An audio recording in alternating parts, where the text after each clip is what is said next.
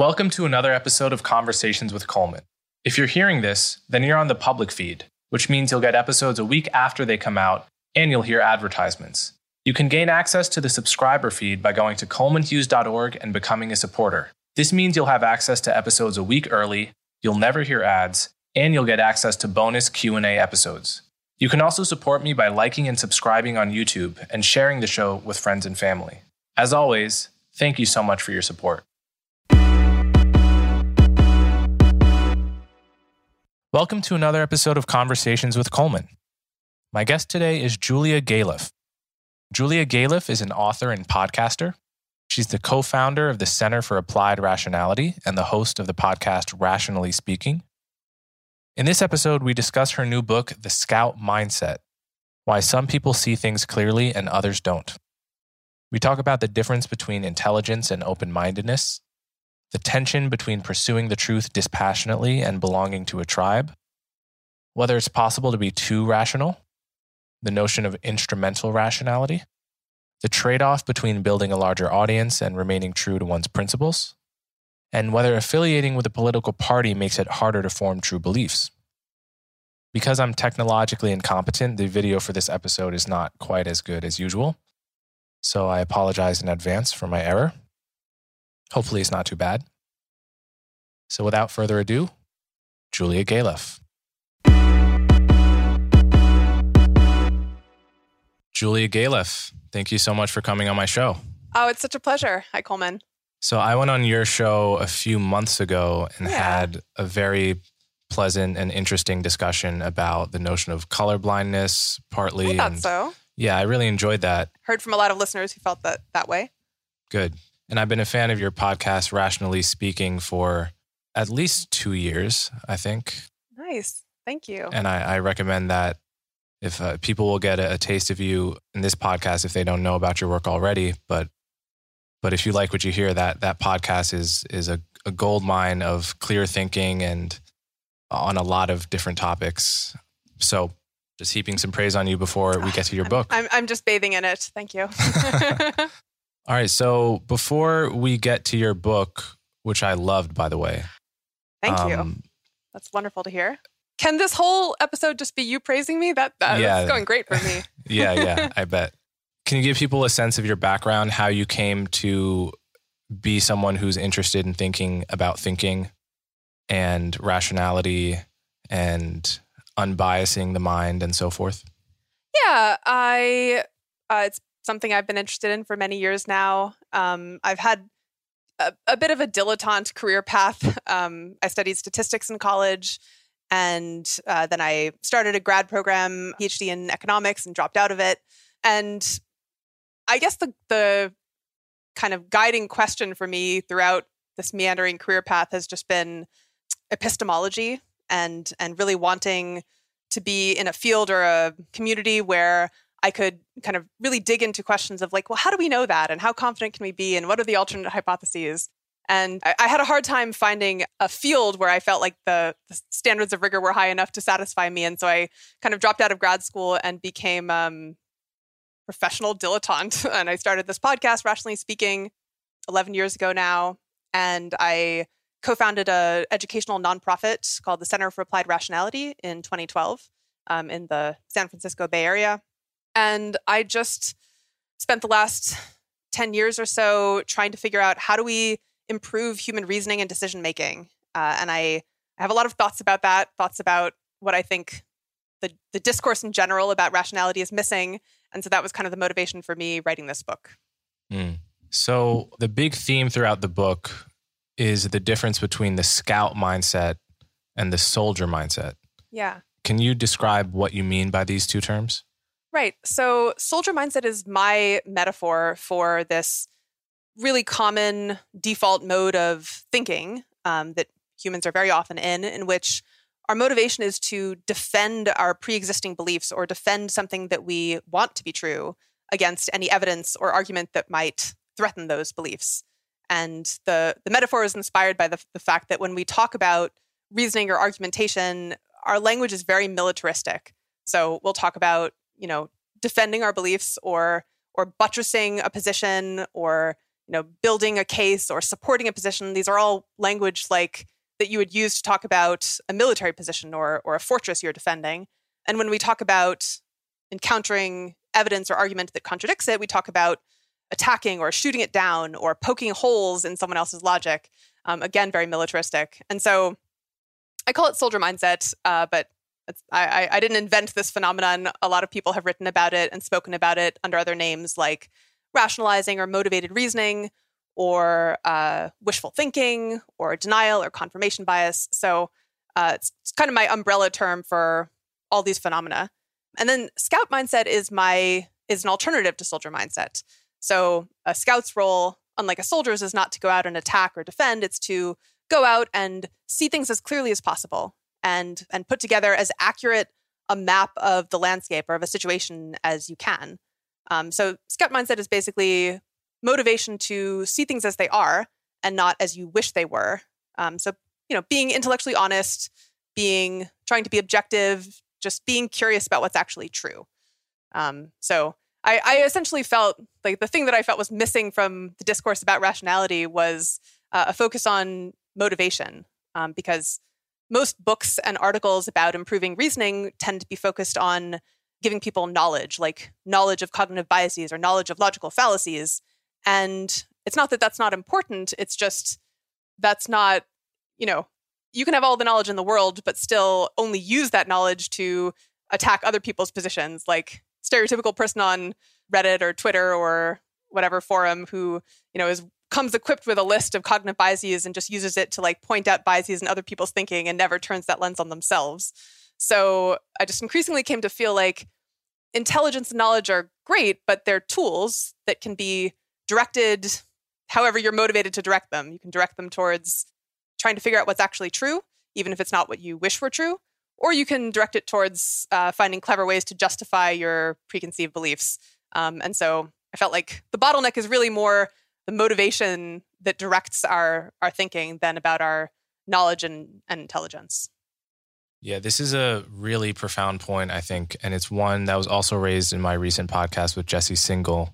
The fact that intelligence doesn't actually have very much to do with having the sort of temperament that is open to, say, changing one's mind. Right. Like it's not, you actually have a quote in your book that I think gets at this very well, which is the point is simply that as people become better informed, they should start to converge on the truth, wherever it happens to be. Instead, we see the opposite pattern. As people get better informed, they diverge. So I guess there's 2 points here. One is that whatever we're thinking of as raw intelligence, whether you think IQ measures that or not, having more of that doesn't necessarily give you more accurate beliefs about the world. In fact, I remember at one point reading an article about the person who had either the highest or one of the highest IQ scores ever measured. And this person was like a foaming at the mouth, white supremacist, conspiracy theorist, just believed all kinds of crazy things about who was controlling the world. And no doubt used his intelligence to connect those dots in as interesting a way as possible. But these things are disturbingly orthogonal, or intelligence and then knowing about a particular subject even, and then having accurate beliefs. And so It seems to me what your book is about, it's about thinking clearly, but it's not about intelligence as a means to thinking clearly or becoming better informed as a means to thinking clearly. It's about a certain temperate sort of personality, cultivating a personality trait that is not intelligence or sort of the desire to become informed. Is that right? That's very well put. Yeah. The only thing I would amend is that I'm not saying that intelligence isn't useful.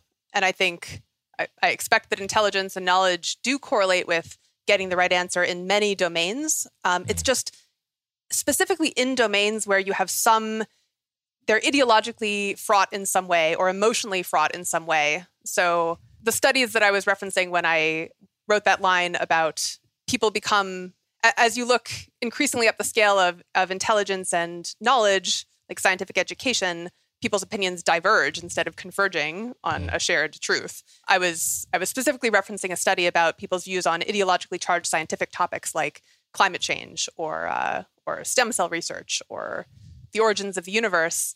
And so the point isn't that intelligence can't help you get the right answer. It's that when you have some ideological or emotional motivation to defend a particular answer that may or may not be true because it's, what you want to believe for personal or political reasons, then intelligence and knowledge don't help you and can in fact backfire because they just help you, cleverly argue your way to the view that you wanted to hold. Right. So I'm making a distinction between those two different domains. So I think many people recognize this now more and more in their lives, trying to have conversations with friends and family members about charged political topics, whether that is climate change or who you're voting for. Mm-hmm. And this is a very visceral issue for people because you risk, on the one hand, you want to develop as accurate a picture of the world as possible. At least many people do. And at least I think in theory. At least in theory. Yeah. And almost anyone would claim that they do. On the other hand, so much of what we care about in life is connected to being approved of by our immediate circle, by a chosen tribe. And that tribe can be many different things, but those two goals are necessarily going to be in tension, at least much of the time. Yeah. And negotiating that is very difficult. In some sense, you're always deciding between one of the central determinants of human happiness, which is to feel part of a group and to pursue the truth wherever it may lead. And both of these things seem so important that it's very difficult to know what to do when they're in conflict. Yeah.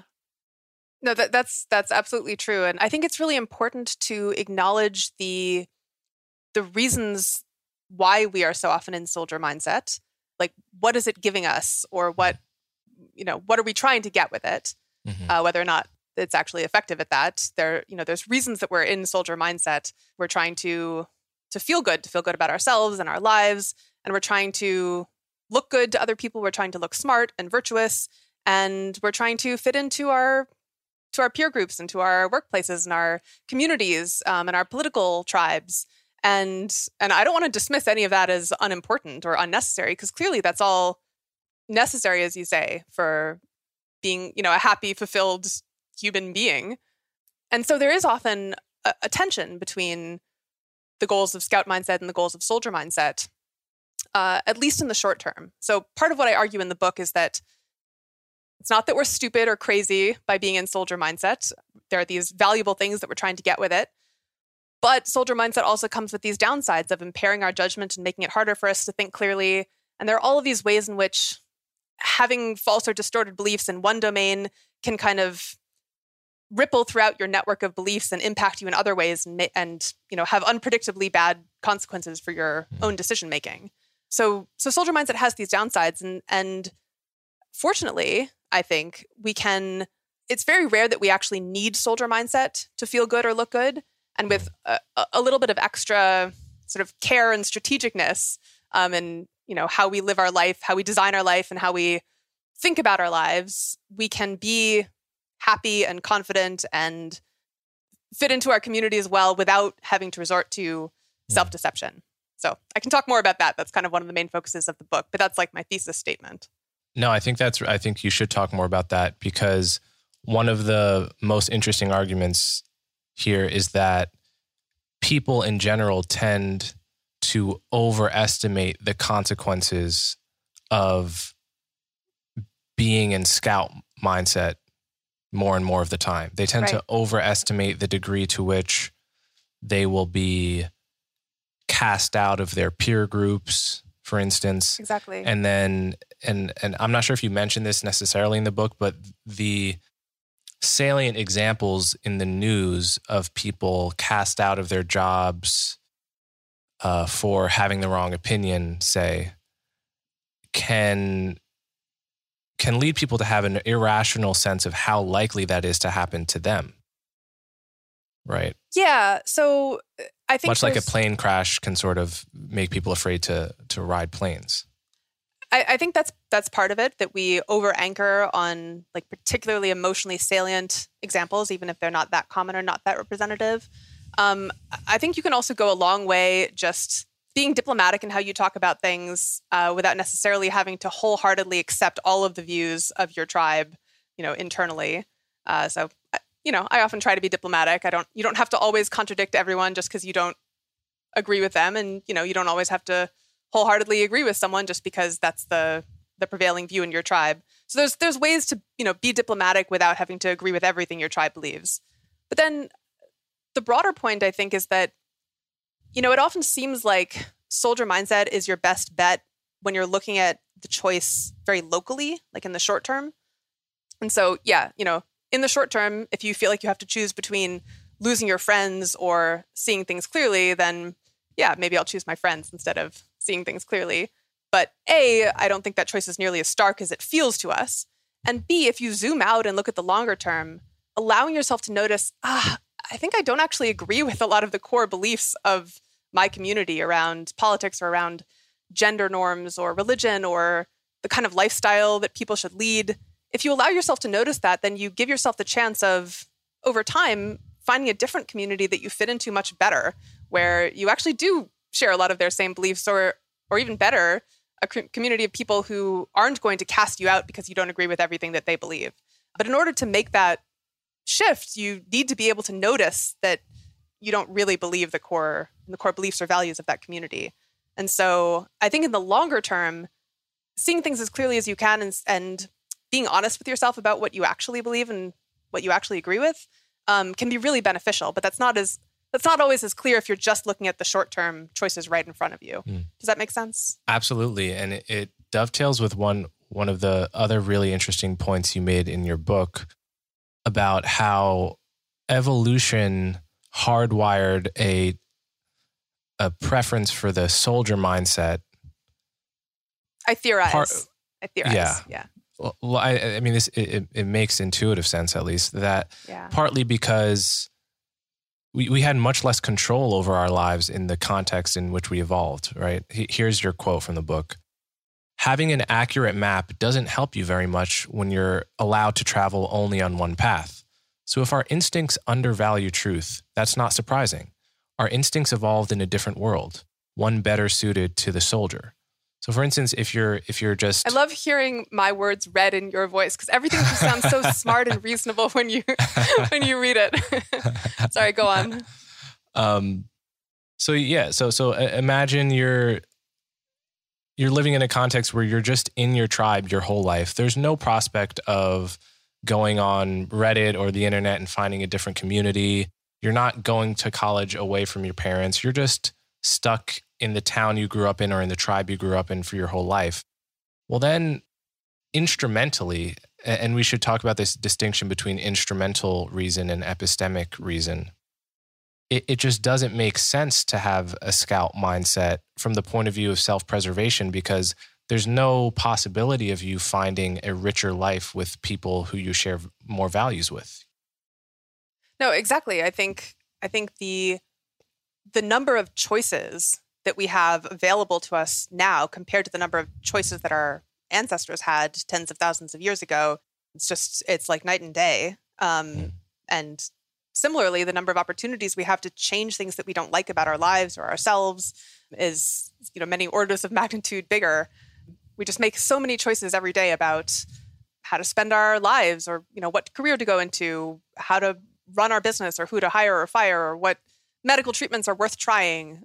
If we're not happy, what can we do to change that? Like, we could take pills, or we could see a therapist, or we could read self-help or philosophy, or, move to a sunnier place. Or, I could go on and on. But the point is not that there's always an easy fix for every problem, but just having the opportunity to even consider potential fixes for your problem, and to even, be able to think about, is this problem in my life worth trying to fix, or does it make more sense to just try to live with it? Even having that choice at all is a relatively new thing in our history.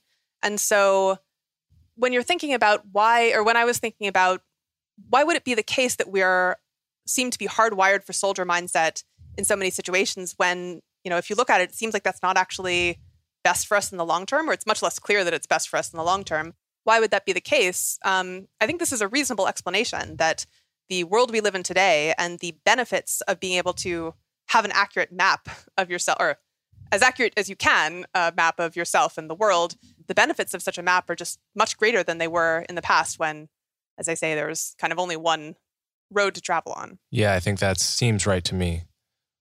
So yeah, I want to talk a little bit about the difference between epistemic rationality and instrumental rationality. I think this is a great concept. I'm so sorry to interrupt you, but Sure. I there was one thing I wanted to clarify and something I said earlier that I wouldn't mind getting in before we change threads. Is that okay? Yeah, go ahead. Yeah. So I just want to make it clear that I'm not claiming that scout mindset is always better for you than soldier mindset, because I don't think I can claim that. I don't think there's any way to know that for sure. And it may well be the case that in some situations you are better off, even in the long run, in soldier mindset. It's totally possible. The claim is specifically that on the margin, relative to our kind of default settings as human beings, the settings we evolve with, we are better off with more scout mindset and less soldier mindset than our default, because our default settings tend to bias us towards soldier mindset even when it's not actually the best choice. So that means that we can expect to do better if we shift on the spectrum away from the soldier and toward the scout. So it's a more specific and nuanced claim than you should always be a scout, but I think it's still an important one. So I have some questions about that claim. Great.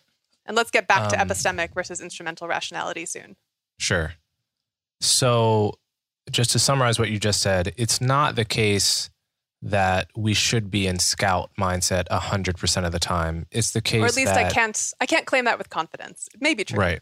Yeah. Okay. But what you're confident in saying is that we should dial up, we should make a conscious effort to turn the dial on the scout mindset higher than it is now, basically. Yeah, that's right. That would be in our self-interest. So one question I had is, do you think it's possible for a person to be too frequently or too consistently in scout mindset?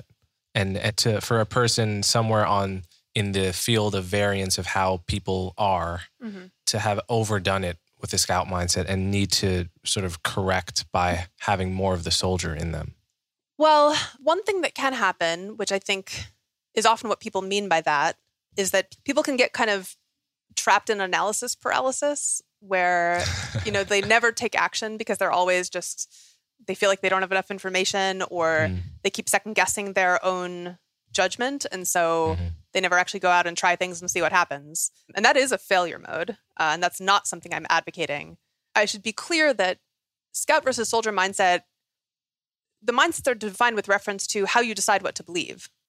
But when you're executing on a plan, and you're just, executing the decision that you've already made, that's not necessarily in tension with being a scout. So, if you're running a business and you're in scout mindset when you decide, like, what should our focus be for the next 2 months, say, and then you execute that focus, and 2 months later you take a step back and revisit, okay, how did that go? What should we change for the next following 2 months? That's not, you're not in soldier mindset just because you're executing based on the assumptions that you landed on the last time you deliberated. So I would say, you want to make sure that as new information comes in, like as you're executing on your plan, as you learn new information, which you inevitably will, like you get feedback from your customers, or the market changes, the situation in the market changes, you want to make sure that you integrate that new information with your plan in an intellectually honest way, which could be saying, actually, maybe this indicates we should change our plan, or at the very least saying, it's not a good time for us to revisit all our assumptions, so we'll set this aside, we'll table this for now. I think that's perfectly intellectually honest.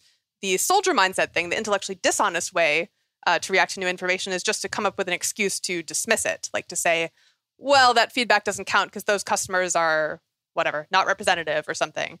Or, well, my colleague's objections are bad because whatever, she's jealous or something. There's like plenty of ways to dismiss new information in an intellectually dishonest way. But I think it's absolutely valid a lot of the time to just set aside the new information until it's a good time to make a decision about whether to pivot or not.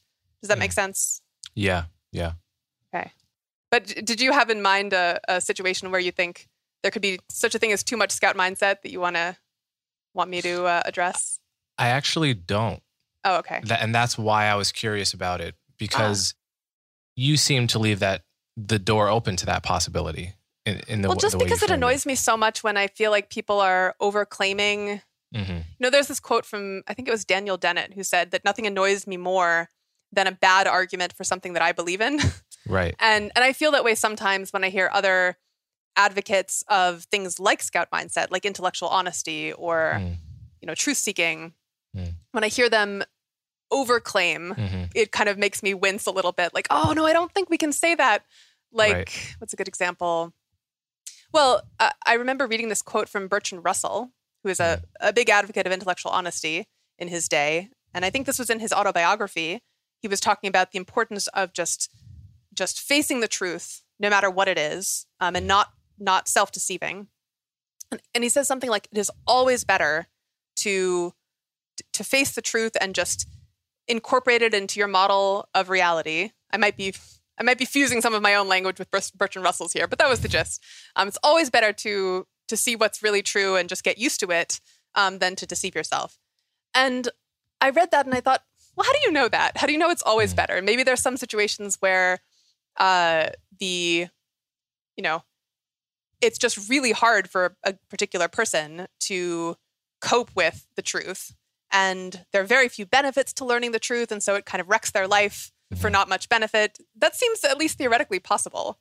You know what's interesting about that, though? What? So I can imagine, when I think about that, I think about that as being different from the scout mindset versus soldier mindset problem. Yeah, how so? So if I imagine classic scenario is woman is on her deathbed, husband cheated on her so long ago that it's sort of irrelevant. Yeah. But for whatever reason, she asks, were you ever unfaithful to me? Yeah. So is it the soldier mindset necessarily to lie in that moment, or is it a scout mindset's sort of honest assessment of the limits of the utility of truth telling? Right. Well, is the scout committed to telling the truth before anything else, or is he or she committed to sort of reasoning? Technically, you could be a perfect scout in theory and lie to other people, because it's the mindset's just about how you see the world yourself. So you could see things very honestly and then lie to other people strategically. That's theoretically possible. And so it's not necessarily in that scenario, it's not necessarily a violation of scout mindset for the husband to lie to the wife. It would be technically a violation of scout mindset for her to try to avoid learning the truth about her husband's infidelities. And that, that's a case in which at the very end of your life, when there's nothing much you can do with the information, I think that's a decent contender for a case where scout mindset would make you worse off, overall, compared to soldier mindset, where you convince yourself that no, your husband wasn't actually unfaithful in the past. So yeah, such cases could exist. My claim is that they're much less common than people tend to assume they are. Yeah. So yeah, this goes into the concept of epistemic versus instrumental rationality. Can you describe what you mean by that? Yeah. So when people talk about being rational or rationality, there's two common senses of the word that often get conflated. So epistemic rationality is about how you reason, reasoning in such a way as to make your beliefs more accurate over time. So this is basically what I'm talking about when I talk about scout mindset, trying to see things as accurately as you can, given your limited time and information. And then instrumental rationality is about making decisions that help you achieve your goals as effectively as possible, whatever those goals might be. And when I say goals, people often think of like career goals or goals to earn money or something, but it could be anything. It could be making yourself happy or making your family happy or saving lives. Whatever your goals are, instrumental rationality is the art of pursuing them effectively. And so I touch on this briefly in the book because there's a claim made by or proposed by some economists and evolutionary psychologists that humans are naturally rationally irrational. And so that phrase sounds contradictory if you aren't aware of these two senses, different meanings of the word rational. But what it means is humans are naturally good at just instinctively choosing just the right amount of epistemic irrationality in order to further their goals. So this is sort of what we were talking about a few minutes ago, that this hypothesis, this theory would say that humans are just naturally good at choosing soldier mindset when it's best for them and choosing scout mindset when that's best for them. And so if that were true, then I wouldn't really have much to say to the world. Like, I could say, here's this great thing called scout mindset, you should do it more. But then I couldn't actually claim that it would make them better off relative to their default settings if humans were already rationally irrational. And I don't think that we are. And I make that case in the book. And a lot of it is an evolutionary case that I think we shouldn't expect that humans, the way our brains evolved many, many thousands of years ago, is going to lead to the ideal balance of scout and soldier mindset now in the modern world. So that's one central reason why I don't think we're rationally irrational. But I did want to acknowledge that theory, because I think it's one of the more important and well-defined counters to what I'm trying to claim in my book. Yeah, I think I first encountered this in Robin Hanson's book, The Elephant in the Brain. Yeah. I think the GMU crowd, the George Mason University economists, I think are sympathetic to the rational irrationality thesis. But go on. Yeah, to give a concrete example for people of why I think this is an interesting concept. Say we're talking about climate change, right? Say you're an average Joe, you're not head of the United Nations, you're not head of a major oil company. You're just an average person whose influence on the trajectory of the world's climate is close to nothing. You know, you can recycle, you can get a electric car and so forth, but you understand that your contribution to wherever the Earth's climate heads is infinitesimal, right? On the other hand, your opinion about climate change can have a rather large impact on your own social life. Right. It can have a rather large impact on who you can and can't be friends with, who you can and can't date, on how prospective mates will perceive you. So your opinion on climate change has a much more powerful effect on your own goals in life than it does on the reality of climate change itself. So what the instrumental, the point of the idea of instrumental rationality is that, okay, sure, you can say epistemically it doesn't make sense to just have your opinion on climate change without looking at the evidence. But instrumentally, it totally makes sense given your goals and given that you can't actually have much of an impact in this case, or you're unlikely to choose whichever belief furthers your own goals and to even believe it, right? To really convince yourself you believe it enough that you can convince others, right? That's the idea, is that in that situation, it makes perfect sense to choose to be quote unquote irrational, or on other topics, it might not. You know, and again, if you're the head of the UN, or you're someone with some serious influence, or you're part of a tribe that is neutral about climate change so that you could have either opinion and still be part of the tribe, well, then it's going to make sense to be in scout mindset, right? So the idea is that we naturally choose when to adopt either of these mindsets in a way that is already optimized. Right, exactly. That's the theory. That's a beautiful articulation of it. That's the theory that I'm disagreeing with. So I think the example you gave of political beliefs that where there's no direct consequence to your life from having the wrong picture of reality, but there is a direct reward to you emotionally and socially from having a particular wrong picture of reality. I think that's one of the strongest points in favor of the rational irrationality thesis. I just think there's some things it's missing. So, part of it is the long-term versus short-term focus, and that, allowing yourself to see things, see that you disagree with your tribe can be beneficial in the long term in ways that it can't be beneficial in the short term, because it can allow you to decide you want other friends or community members. But then also, there's some benefits of scout mindset that don't get counted in the, direct consequences on your life category that I think are still really valuable. So even when we're talking about ideological views on things that have no relation to your own life, like climate change or foreign policy or whatever, a scout mindset is really it's a collection of habits and emotional skills, essentially. It's the habit of noticing that you're getting defensive, or the habit of it even occurring to you to second guess your intuitive judgments, or the emotional skill of being fine with being wrong. And so when you practice Scout mindset on even something that's unrelated to your own life, like climate change or foreign policy, you're still, reinforcing those general habits of mind, habits of thought, and emotional skills as a general rule. So you're, every time you say to yourself, like, I guess I was wrong about that, that political issue, you're making it easier for yourself to notice that you were wrong in general. Every time you force yourself to double check an intuition before you tweet about it, you're getting better at second guessing your own intuitive judgments in general, etc. So this is not an argument that in every case for everyone, it will be in their interest overall to try to see politics or climate change honestly. But I think it's something that should be counted in the pro and con, like in the calculus on the side of pros of Scout mindset, that our intuitive weighing of costs and benefits is not counting, because it's a kind of abstract, diffuse, delayed in time benefit. And our intuition is much better at counting rewards and consequences that are very immediate and salient, like the reward of feeling good or of getting approval from your tribe.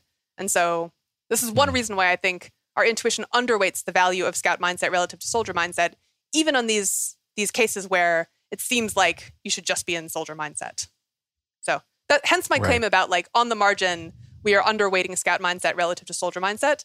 I can't claim that we would always be better off in Scout mindset. So a related point you make is that in the long run, adopting the Scout mindset is akin to, the way you put it, is investing in your future ability to be convincing. Yeah, this is one thing that helps make me willing to say that I was wrong about something, because when it occurs to me, like in an argument or after I've made some claim online that people are pushing back on, that I might be wrong, or maybe I overstated my case, that's not a pleasant thought. And it's very tempting in the moment to kind of flinch away from that thought and just focus on finding ways to defend myself. But one way that I am often able to overcome that temptation is by reminding myself, a silver lining of telling the world you were wrong about this issue is that it makes me more credible in the future, because I've shown that I'm not just someone who sticks to her guns no matter what. And so in the future, I'm going to be better able to convince people, or I'm going to be more credible because now I've admitted that I was wrong about something. So the general principle here is it can make it possible for you to be open to unpleasant or inconvenient truths or possibilities if you can find some silver lining to those unpleasant possibilities. And that's not claiming that, there's no dark cloud. It's just claiming that, well, at least there's a silver lining. At least I'm investing in my ability to be credible in the future. And even if that doesn't make the unpleasant possibility pleasant, it can at least make it palatable enough that you're willing to consider it honestly.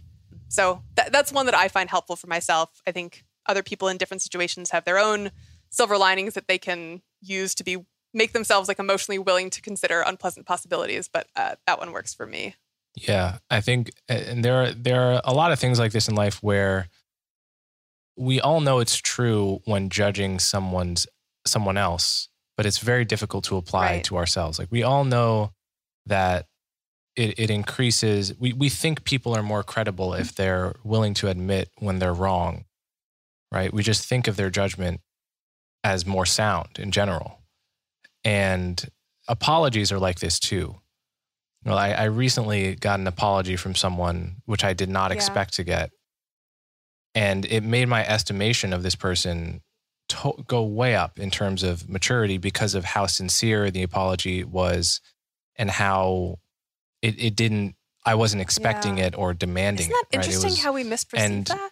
Sorry, go on. I just find it so fascinating. No, it is fascinating. And we don't apply that misperception when we're the one, if I'm the one who needs to apologize, I would hope that I remember this example, but more realistically, I'm probably going to try to convince myself that I don't need to apologize for anything. Oh, And they're in the wrong. Because I, you know, if I'm reminded of how their judgment of me would probably go up if I apologized, it would soften my attitude towards apologizing and make it seem like more of a plausible option. Right. I when I interviewed people for the book, like I was seeking out one of the kinds of interviewee I was seeking out were people who I could tell were really good at least some aspects of Scout mindset, including people who I thought were really good at just saying when they were wrong or when they had made a mistake. And a theme that reoccurred in these interviews was these people would say, you know, it really intuitively feels to me, or used to feel to me, like when I apologized or admitted I was wrong about something, people would judge me negatively for it. And I just had to force myself to kind of get over that hump. But then every time I did it, or almost every time I did it, the reaction was so positive. Like people were so appreciative or so admiring or pleasantly surprised and often just seemed to think better of me for it. And I just had to go through this kind of repeated practice of predicting emotionally that it was going to be bad and then seeing that it was actually good before my expectations started to rewire themselves. And I just think that's so interesting. Why we would systematically misperceive that.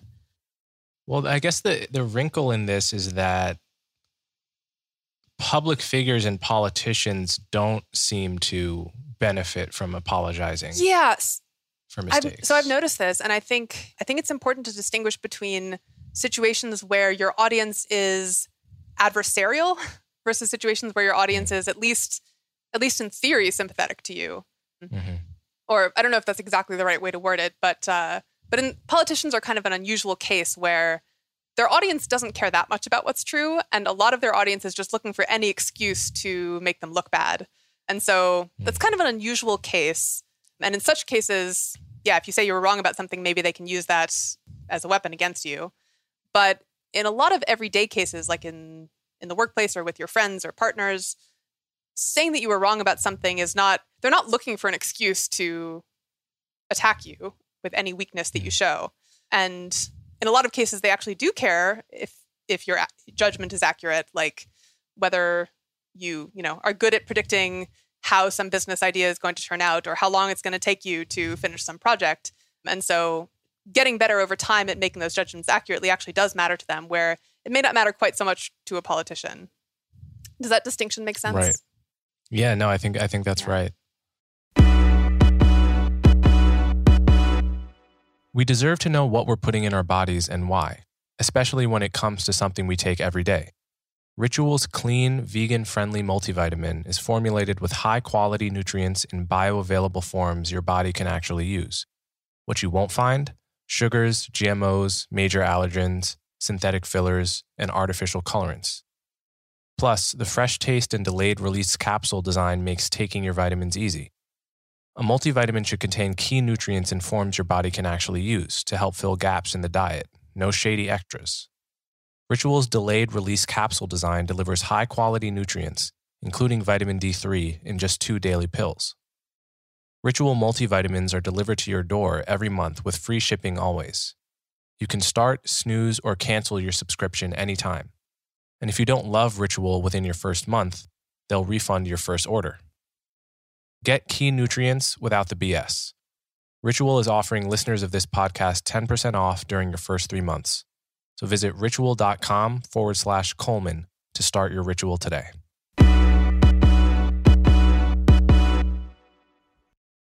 So speaking of politics, you have all these examples in the book, and as you say in the book, there have been lots of other books written about motivated reasoning and political tribalism and so forth. There was one that was particularly depressing to me, and all of these things do increasingly make me despair. So here's one. When law students prepare to argue for either the plaintiff or defendant in a moot court, which is, I guess, a mock court. Yeah. I don't know what that term, okay. They come to believe that their side of the case is both morally and legally in the right, even when the sides were randomly assigned. Yeah.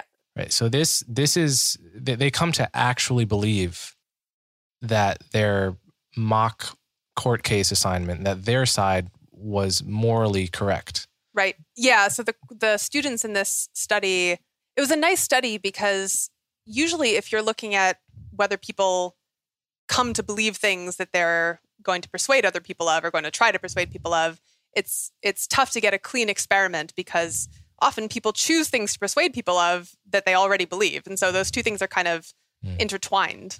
But the moot court experiment is really nice because the students are just randomly assigned one side or the other. And so if people on average are more likely to support their own side than the other side, like think their own side is correct, like on the merits, then that can't just be a result. I mean, they didn't choose that side. They got it randomly assigned. And so it's we know which way the causality has to go. And so this was an interesting experiment because it showed that just knowing you're going to have to persuade other people of something, it gives you the motive to start believing it yourself. And B, we get to see how that strategy actually works or not, because we can see how the students actually performed in their moot court testimony. And interestingly, this dovetails really well with what we were just talking about. The students who had the most confidence that their side was actually legally and morally in the right did worse in the moot court. They got lower scores from the judges, who I guess were their professors. And there's different explanations you could give for that. It's possible that maybe students who are really inclined to believe that their side is right are just not as smart, or that they're, worse at legal thinking or something. But I think another very plausible explanation is that believing that your side is clearly in the right blinds you to the potentially very good arguments on the other side. And so you're not prepared for them when they come up in the moot court case because, you didn't think about them ahead of time. You didn't prepare for them. You didn't carefully craft your own arguments to avoid those pitfalls. So I think this example really highlights that we seem to instinctively think that just believing something really strongly will help us persuade other people. And that's only true in specific situations where our audience is already sympathetic or isn't really that interested in scrutinizing what we're saying. And so they're just happy to believe whatever we want to convince them of. But if your audience is at all adversarial or skeptical or, coming at it from a different angle, then if you come in there all bombastic with your one-sided arguments, that's just going to turn them off and they're going to think you don't know what you're talking about. And that kind of situation, our instincts don't seem to have prepared for at all. And so we keep doing this instinctive persuade them with conviction strategy, and it just backfires like it does in the moot court case. Yeah. I think there's also something to do with the desire to be consistent in one's beliefs over time that can lead to this. Maybe not specifically in the moot court case, but I've noticed examples in myself and others where I say something jokingly or half jokingly, and then someone takes it seriously, and then I now feel a burden to defend it. Yeah. But I haven't actually considered whether it's true, because I really did intend it as just a complete joke the first time I said it. And it's just shocking when you look back and you realize, wait, why am I defending this? I don't even believe this. Yeah. I'm not even sure. I haven't even considered. I know. This happens to me. It's a similar thing where people will attribute a view to me and they kind of almost sneak it in there without me even noticing. They'll talk as if this is something I believe or something I've claimed. And so I start defending it. And then I realize a few minutes later, wait, I don't think I've ever said that, and I don't believe it. So why am I defending it? It's a very reflexive process. Yeah. Right. This desire to be consistent over time and to be able to defend anything that's escaped your mouth, even if it hasn't actually escaped your mouth, if people have only thought it did, or if it escaped your mouth as a joke that someone took seriously. I've read that professional persuaders like telemarketers or other salespeople use this property of human nature to try to sell people things. So they'll, I don't know how true this is. I read it in some book, but they'll call people up and they'll ask them leading questions like, so you're a supporter of the arts, right? And people will say, well, yeah, I support the arts. And then they'll say, oh, great. Well, so then you must want to donate to this whatever art museum gala function. And so people just feel instinctively trapped. Like, well, I kind of have to now that I've said.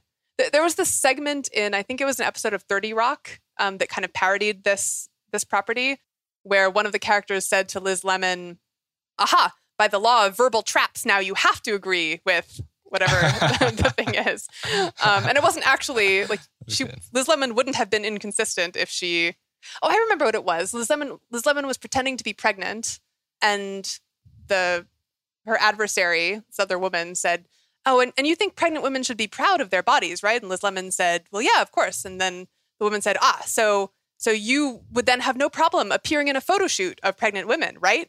By the law of verbal traps, you have to do it. And Liz Lemon was like, "Oh, damn, you're right, I do." Yeah. Yeah. The version of this that really irks me is occasionally there are people on the streets of New York, probably other cities too, that are trying to get you to sign up for their particular nonprofit or charity. And the question they ask me is, do you have a moment to support dying children or something like this? And then that requires me to say, no, I don't have a moment. No, I don't have a single moment. I don't have what I'm doing. I don't even have like a single time slice, less than a second. I don't even have one moment to help dying children.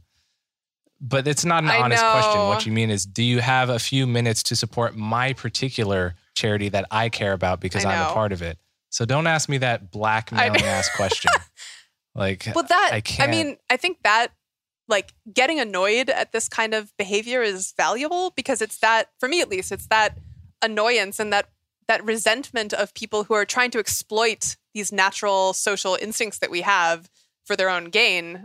That annoyance is what allows me to overcome the urge to play along, because I just really resent that they're, forcing us into this situation. So that allows me to get over the hump of whatever the social awkwardness is of saying no or ignoring them. Right. So I wish more people were annoyed. Yeah. I didn't feel like they were being rude. I dislike the dishonesty of the, and I much prefer the honest. So in a different context, if someone's begging on the street, often my decision of whether or not to give them a few bucks hinges on my assessment of how honest they seem. Yeah. Right. At least, and I encounter in New York, one encounters that all the time on the subway, on the street. And some people seem very honest. They're not going to pretend that their life decisions had nothing to do with why they're begging on the street. And they're not going to give you the same rote explanation of sort of why they need this money. And I'm much more willing to give a few bucks to them in that case, because I feel at the very least I have the money to give, and they seem at minimum somewhat honest about why they're asking for it. I had a question for you actually that's kind of related to something we were talking about a few minutes ago. And I think I had wanted to ask it in my podcast interview of you a few months ago, and just we didn't have the time. But I'm curious for your thoughts.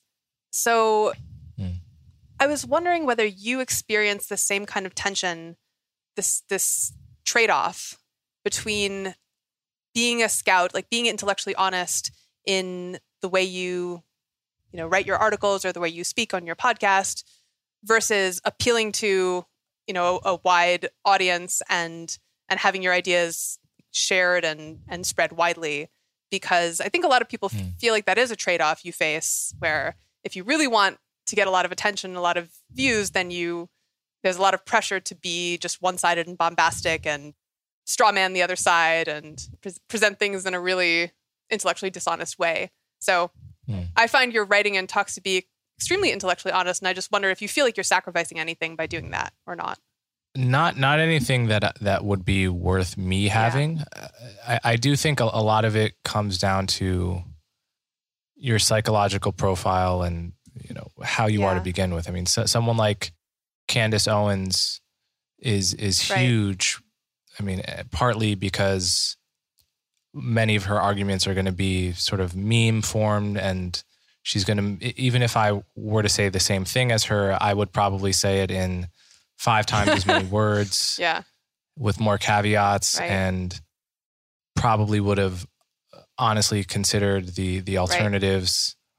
And I really try to cultivate the idea that I could be wrong. This is the reason I love your books. It's because it appeals to me to begin with, right? It's not, I came into your book a very sympathetic reader because I do tend to be the kind of person where if I see, so for instance, recently I saw a study on Twitter that, said something like, when Black people are shown narratives about how racism is ubiquitous, they feel less control over their lives as rated on a kind of survey of their psychology.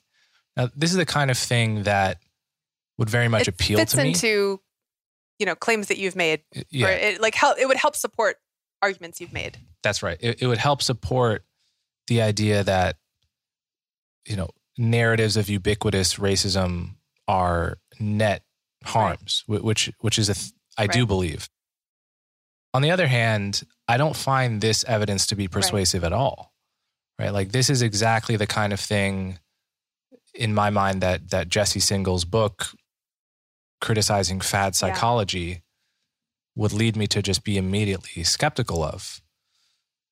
And so I'm always trying, never with perfect success, of course, but to not simply believe evidence because it accords with something I deeply care about and an issue with which really angers me in many cases, because it just is. It's a bad long-term solution to persuading people, I think, and it's corruptive. It feels bad to me to not be able to simply believe something because it confirms what I already believe rather than because it's true. I actually do worry that I'm wrong virtually all the time. I believe that. Right? So, yeah. So the question is there a tension between building an audience and sort of operating in the scout mindset? I think no doubt there is. Probably my audience could be larger if I were less nuanced and just, tweeted more scathingly and so forth. But honestly, I feel no regret. At any point I could choose to start behaving that way, and I just don't, because it keeps seeming like a totally unattractive proposition to me to have a larger audience, but to feel worse about what I'm doing. That makes sense to me. And that I could have said the same thing, just, less eloquently. Mm-hmm. Yeah, I think if one's goal is to appeal to the widest possible audience, then nuance and uncertainty and avoiding overclaiming are probably not that helpful. But I think for a lot of people, the goal, you don't get your best outcome by building as large an audience as possible. You get your best outcome by building a decently large audience that's optimized for what you actually care about. So this actually came up in my interview with Vitalik Buterin on my podcast a couple months ago, because he also is someone who I think is really strives to be intellectually honest and acknowledge uncertainty when he talks about Ethereum. He co-founded Ethereum and its corresponding cryptocurrency Ether. And so I asked him, do you feel like that's had downsides for you? And he said, well, it definitely turns off some people, that I am not just a cheerleader for Ethereum the way they might want me to be, but I'm fine with turning off those people because the crowd that I want, the audience, the community that I want for Ethereum is the community of people who are thoughtful and smart and actually care about the truth. And those are the people who are going to be attracted by this communication strategy and not repelled by it. So I'm building the community that I want to have, basically. Mm-hmm. I think that's a good way to look at it, because you can't actually appeal to everyone. You just have to choose who you want to appeal to. And you can say, well, I want to appeal to a larger group of maybe less sophisticated listeners or less intellectually honest or curious listeners. Or I can choose to appeal to a smaller group of, more sophisticated or more intellectually honest listeners. And I prefer the latter. I think you prefer the latter. And And in a way, I feel like it's not even really a choice. It's like a mental setting. Yeah. I think the truth is, if I started being much more scathing and uncharitable to counter arguments and absolutist in my messaging, I think I would very quickly get caught in an inauthenticity trap, right? I would be in a situation where people were now expecting that kind of thing and I would be unable to do it because it's not the way that I'm built. You know, it's not to say I can never sound like that on particular topics for periods of time, but it's just a very difficult way for me to be in a long run, certainly building a career. And I'm not totally sure that that's the right way to be in every context, right? Just like, you know, what you say in the book, that you're not sure that scout mindset is appropriate in every conceivable situation or for any person over the span of their whole lifetime. Like, I'm not sure that the scout mindset way of engaging topics is always the right way to be. I'm genuinely not sure about that, but it's the way that is most natural for me to be.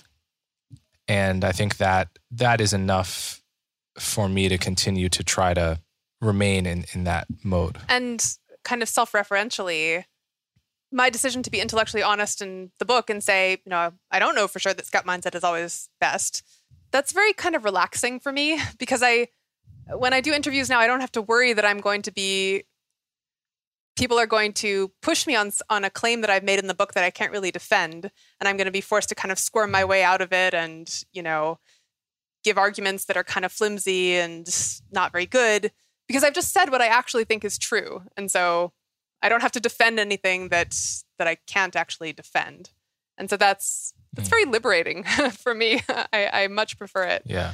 I think, you know, something we've been kind of glancingly touching on a few times in this conversation is whether people is my book actually useful if the people who read it and find it sympathetic are already pro scout mindset. And I bring that up because I think there is a large contingent of people who are just very strongly, like, staunchly soldiers and are not that interested in scout mindset and are just, you know, if you ask them explicitly, like, there's this metric in cognitive science called active open-mindedness, and it's just a measure of what you think good thinking is. So it consists of questions like, do you think people should change their minds in response to new evidence? Or do you think it's good to listen to the other side? And you might think, well, of course everyone would say yes to that. But in fact, a lot of people say no, it's not good to change your mind at all in response to new evidence. And I don't have a lot of hope of reaching those people. But I still think that within the set of people who say that, yes, at least in theory, it's good to change your mind in response to evidence, and they kind of like the idea of being the kind of person with an accurate map of the world and you know, an intellectually honest approach to evidence, even within that pretty large set of people, there's a ton of room for improvement in how much you actually practice scout mindset in your everyday life, in your career, and the way you think about the world. And the reason I think there's so much room for improvement is, well, two things. First, it's just, even if you agree in theory, in practice, I think we often just don't pay very much attention to it. It's just not very salient to us.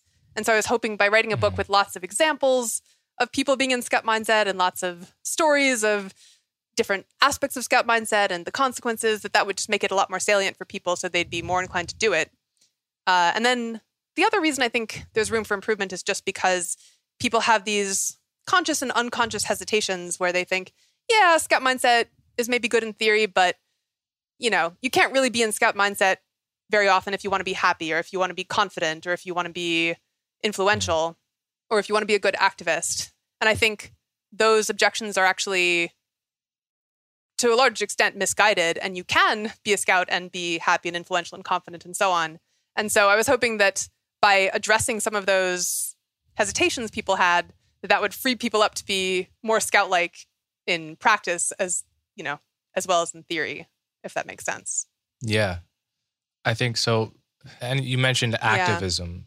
I think becoming a loaded term more and more, although it's, you know, in theory, you can be an activist for any cause. What it means to a lot of people, I think, in practice is you're either a left-wing or a right-wing activist around a certain set of issues. Although I did recently see the Free Britney documentary, and she has Free Britney activists. Are they has that become politicized at all? No? No, actually. How beautiful. I think not to my knowledge. Yeah, Don't sorry. jinx it. I shouldn't have said anything. Because it will. I know. I remember when COVID wasn't political for about 2 weeks. I don't remember that. Do you remember that? I must have blinked. I do. It was about 2 weeks where I would read, our early emerging COVID numbers about mortality rates. And I couldn't tell whether anyone was right wing or left wing saying them. And I thought to myself, well, imagine if we treated other topics this way. I feel so bad for Coleman 1 year ago. Like, oh, sweetie. Yeah. Enjoy it. I had an illusion that I genuinely had an illusion that it might stay apolitical. That's how stupid I am. At least we have Brittany. Yeah, so far. The question I was asking, though, is about activism in general. It definitely seems like the picture of the sort of ideal activist as portrayed on people's Instagram feeds and Twitter and Facebook doesn't look to me like a person who's engaging in the scout mindset. No, it doesn't. So how is it possible that they can be compatible? Yeah, so when people feel like you need soldier mindset to be a good activist, I get where they're coming from. The idea being that soldier mindset, seeing things in black and white, ignoring nuance, ignoring the possibility that you might be wrong about something, seeing your side as purely good and the other side as purely evil, that's very motivating. It inspires this kind of righteous passion and this drive to act. And that's all true. The problem is just that, not all actions are equally effective. And so if you want to be an effective activist where you're, successfully causing change in the causes you care about, then you have to actually be good at thinking as clearly and objectively as possible about, which causes to focus on, which tactics to use, when to pivot to a different tactic. And so one example that I really like of a particularly effective and particularly scout-like activist organization is the Humane League, which is a organization focused on animal welfare. And early in their history, their main focus was these very flashy demonstrations outside the homes of scientists who were experimenting on animals. And they ended up pivoting away from that, in part because they kind of looked at their track record and decided, these demonstrations aren't working that well. They're kind of alienating. They're not having the effect we want. And then also, even in the best possible scenario, the number of animals we can help if we're focused on lab animals is very small compared to the number of animals we could help if we focus instead on farm animals, just because there are, many orders of magnitude more farm animals in the world than lab animals. And so they pivoted away from that strategy to instead focus on negotiating with large agricultural corporations to treat their farm animals better. For example, to stop throwing young male chickens into grinders because they can't lay eggs. And so they've been surprisingly, impressively effective at that strategy. And I think that's the kind of thing that if you're in soldier mindset as an activist, that can be really hard to do, to like acknowledge to yourself, this battle that I've been waging is not actually working, or it's not worth the time and energy I'm pouring into it compared to other tactics that I could be trying instead, like negotiating with companies, which does not feel very satisfying if you're a soldier, because, in your worldview, your side is purely good and they're purely evil, and you don't want to negotiate with evil. But if instead you're driven by just, having the biggest impact you can on the world, changing the world effectively, then you want to be able to notice when some tactics are going to be more effective towards that end, even if they don't feel as satisfying to your identity as an activist. So I think the Humane League does an amazing job at this. And in fact, when they take in new hires, they have this motto that they try to instill in new members, which is, if you're not changing your mind, you're doing something wrong. So we just build that expectation in from the beginning. We expect to learn that we're doing some things inefficiently, or that we could have a better impact if we shift our focus. And we kind of bake that into the process. And so when it happens, we don't have to feel bad about it. So I think that's a great example of scout-like activism. Yeah, it's definitely possible. And I think we need more of it. And I should also add, sorry to interrupt you, that I don't want people to take away that being a scout always means negotiating with the other side, or always means being moderate. Because sometimes the most effective thing to do is to be really flashy and get a lot of attention, or to be confrontational. You need Scott mindset to have the clear eyes to tell when being confrontational is more effective and when negotiating or compromising is more effective, if that makes sense. Yeah, I think a great example, after this podcast, I'll send to you a text of his, but Bayard Rustin was a great activist in the civil rights movement who helped organize the March on Washington, and he drew up the papers for Martin Luther King's Southern Christian Leadership Conference and so forth. He was always also a writer, but primarily an activist in that he was arrested something like 24 times for civil disobedience during the civil rights movement and such. But he had this way in his writings of being so rigorous with when he would organize a protest, right? It was only after he met this checklist of requirements that he would protest racism in a particular case, right? It's like things on the checklist. Not off the top of my head, but I remember one particular example where I believe he was going to protest something like the president of Yale for misbehaving in some racist way. But before he did that, he made sure to personally write the president to get an explanation of what happened from his side, compare it to the journalistic accounts of what had happened on the other side before making any public charges or, protests, because this is just the way he operated. Respect. Right. That's so cool. And it just seemed obvious to him to operate this way so that once you're close to 100% certain that you're on the right side of a particular issue, that's when you can simply, forget everything temporarily and just march, right? And just be a soldier. And that makes total sense that you could, and I think it's possible to sort of flip between those two mindsets, right? People are more than one thing. But this has always been part of my problem, when I went to Colombia with sort of participating in protests about things I knew nothing about, right? There's an Israel-Palestine week every week at Columbia where the Palestinian or pro-Palestinian activists would be on one end of campus, and 50 yards away, the pro-Israel folks would be on the other side of campus, just sort of jeering at each other. How impactful, how useful for the world. And I remember one scene I'll never forget is one of the pro-Palestinian activists walked over towards the Israeli camp and typed the word shame into her computer like 100 times and had the computer just read it out loud. It's like very persuasive. Yeah, I have this this chart in my head with these two axes. I put this in the book too, where one axis is how impactful is your strategy as an activist, and the other axis is how much does it validate your identity as an activist for your cause.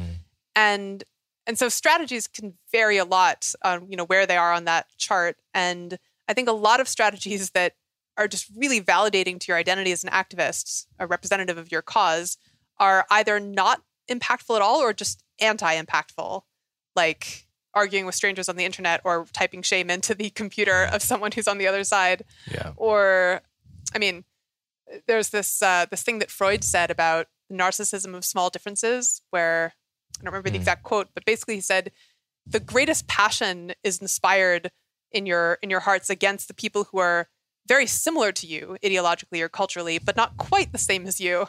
And so those are the people you're most passionate to attack, even though if your goal is to change the world, attacking people who agree with you about 95% of the topics because they disagree with you about 5% is probably not going to be very effective. And I see this happening a lot in the animal welfare world, where vegans will fight over whether you should eat honey or not. And they'll get very angry at companies like Impossible Foods, who are reducing meat consumption by making plant-based burgers that people actually want to eat. And vegans will get angry at them. PETA will attack them because they experimented on like 20 rats or rabbits in order to get the FDA clearance for their food. So they're, saving millions and millions of animal lives by converting people away from meat consumption. But, in order to do it, they had to kill 20 animals. And so attacking people who are like on your side and fighting for a reduction in meat consumption because they're not quite as pure as you, or they don't quite agree with you about all the tactics, is, I think, I would put that on the graph in the lower left quadrant or something, where it's, strongly identity validating and like actively anti-helpful for your goals as an activist. Right. Yeah. I think, and yeah, it's definitely not to say, my point in bringing up Bayard Rustin, for instance, is precisely to note that there can be a harmony between the scout mindset and activism, and that generally the most successful activism, including the civil rights movement as a prime example, was perfectly compatible with the scout mindset and was aided very much by this approach. So it's possible, although it's not, I don't see it as much as I would like to. Yeah. And I think more and more the notion of being an activist as an identity attracts people that are somewhat turned off to the scout mindset. At least that's what I've noticed. That's what I noticed at Columbia. Yeah. And I was looking for something encouraging to say to you. I haven't found it yet. What were you going to say? One question I had for you is, so there's this essay I read. I don't remember who it was by or where I found it, but the name of it is called Keeping Your Identity Small. Yeah, by Paul Graham. Paul Graham, okay. And you have a chapter called Holding Your Identity Lightly, which I didn't get to read, but I imagine dovetails with this. It's my... Can you describe this Yeah, point? definitely. So I was very inspired by Paul Graham's essay. A lot of people I know were inspired by his essay. And the point, I'll do my best to summarize it, is that so many beliefs can become part of our identities.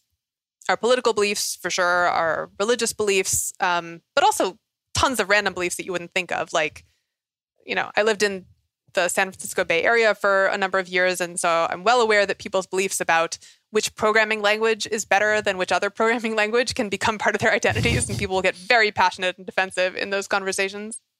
And when I say a belief is part of your identity, I just mean, it feels like it defines you. You feel proud to believe that. And when that belief is criticized or someone disagrees with it, you take it personally, and it feels like someone is, stomping on your country's flag or something. And so Paul Graham's point was that when beliefs become part of your identity, it's very hard to think clearly about them. And so, all else equal, you should let as few beliefs into your identity as possible. And so I and a bunch of other people have kind of tried to do this, to keep our identities small. And the challenge that we often encounter is just that, practically speaking, it's really hard to not take on identities. Like, I support this movement called effective altruism. It's basically about trying to apply reason and evidence towards the goal of doing as much good in the world as possible. And, if I don't want to identify as an effective altruist because I'm trying to keep my identity small, that's a worthy goal. But, it's really tricky to avoid saying I'm an effective altruist.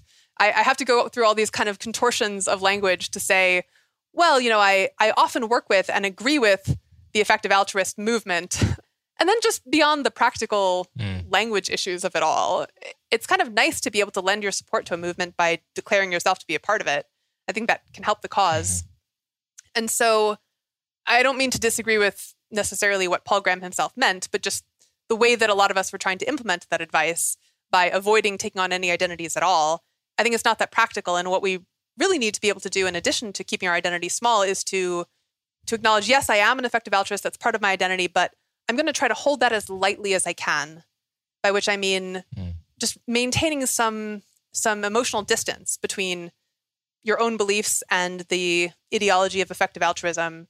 Remember, keeping in mind that your support for whatever your cause or ideology is contingent.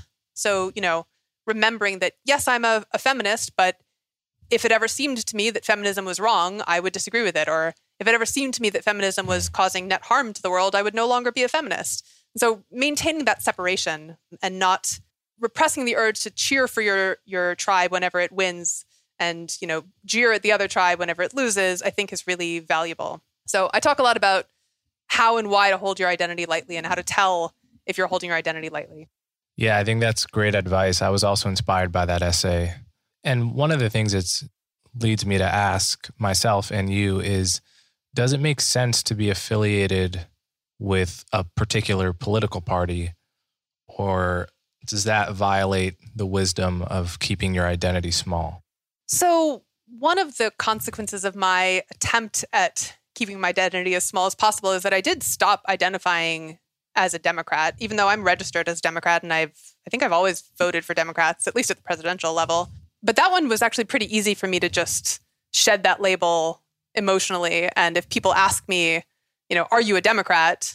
I might say well, I'm registered to vote as a Democrat. But that doesn't feel as much like an identity-based commitment that I'm then going to feel pressured to defend in order to show consistency, as we were talking about earlier. So yeah, that's an easier one for me. It might be harder for some other people. Like if you work on the campaign of Obama or something, then I think it's probably going to take more effort to hold that identity more lightly. But I think it's still valuable. Right. What do you find? Yeah. In my case, I just find political tribalism and bias to be so noxious and depressing to me that I want to consciously make every effort I can to not participate in that particular species of bias. Yeah. And even, and it's not that being unaffiliated, being an independent inoculates me from the possibility of having political biases. It's so ubiquitous in our society right now that even independents feel pulled to the left or right on particular issues, and I think for arbitrary reasons. I think you can also get pulled. It can become part of your identity to criticize another identity. So these are less obvious because they don't necessarily come with their own label. I sometimes think of them as oppositional identities where you just really hate feminism.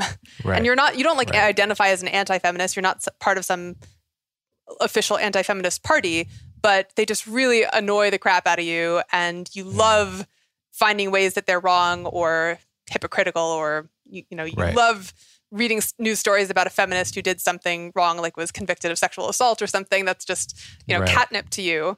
And so that can make it really hard to think clearly about whatever juicy anti-feminist claims or gossip come your way. So I think those are kind of the sneaky identities, the ones that are about hating on someone else's identity. Yeah, absolutely. And to me, the wisdom of keeping your identity small is just that none of us are immune to getting in mental patterns of liking certain facts and disliking other facts. This is just, again, this is just how we're wired.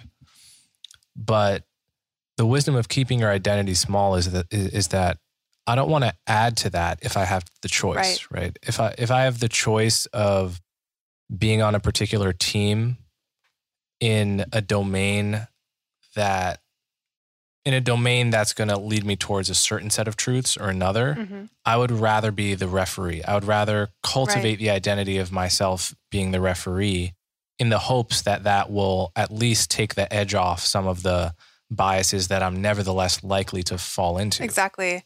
In fact, that's part of my closing advice in the book, is that we always feel this urge to have some identity, something that we kind of pride ourselves on, that we feel defines us. And so why not take advantage of that and make being a scout or being intellectually honest or being an independent thinker part of your identity? And you have to do that carefully because you don't want to, like, for example, you don't want to define your identity as I'm someone who's always right about things, or you don't want to define your identity as I'm someone who never agrees with the common wisdom, because that's also not a truth tracking strategy.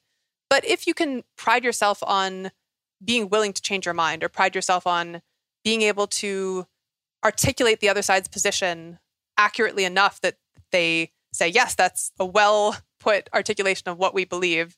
I think those are that's just positive, useful thing to incentivize in yourself. So if you can feel good about yourself when you change your mind, or when you can steelman the other side, then you're incentivizing the kind of thinking habits that actually do make you more right over time. And that's more useful than priding yourself on being right all the time as like the end goal, if that makes sense. It's kind of paradoxical because in order to actually be right more often in the long run, you have to be fine with being wrong in any particular case. So that is the thing you want to incentivize in your identity. All right. Well, on that note, this has been very interesting and useful and enjoyable for me. And can you point my audience in the direction of your work? Do you have a website for the podcast? Yeah, it's my Twitter handle before I let you go. Excellent. Yeah, my website is just juliagalef.com. My book is The Scout Mindset. You can read about that on my website or check it out on Amazon or on the Penguin Random House site, The Scout Mindset. And then my podcast is Rationally Speaking. And the website is Rationally Speaking Podcast. And then you can follow me on Twitter. I'm just Julia Galef. All right. Thanks so much, Julia. Thank you, Coleman. This was so fun. It was great chatting with you. Till next time.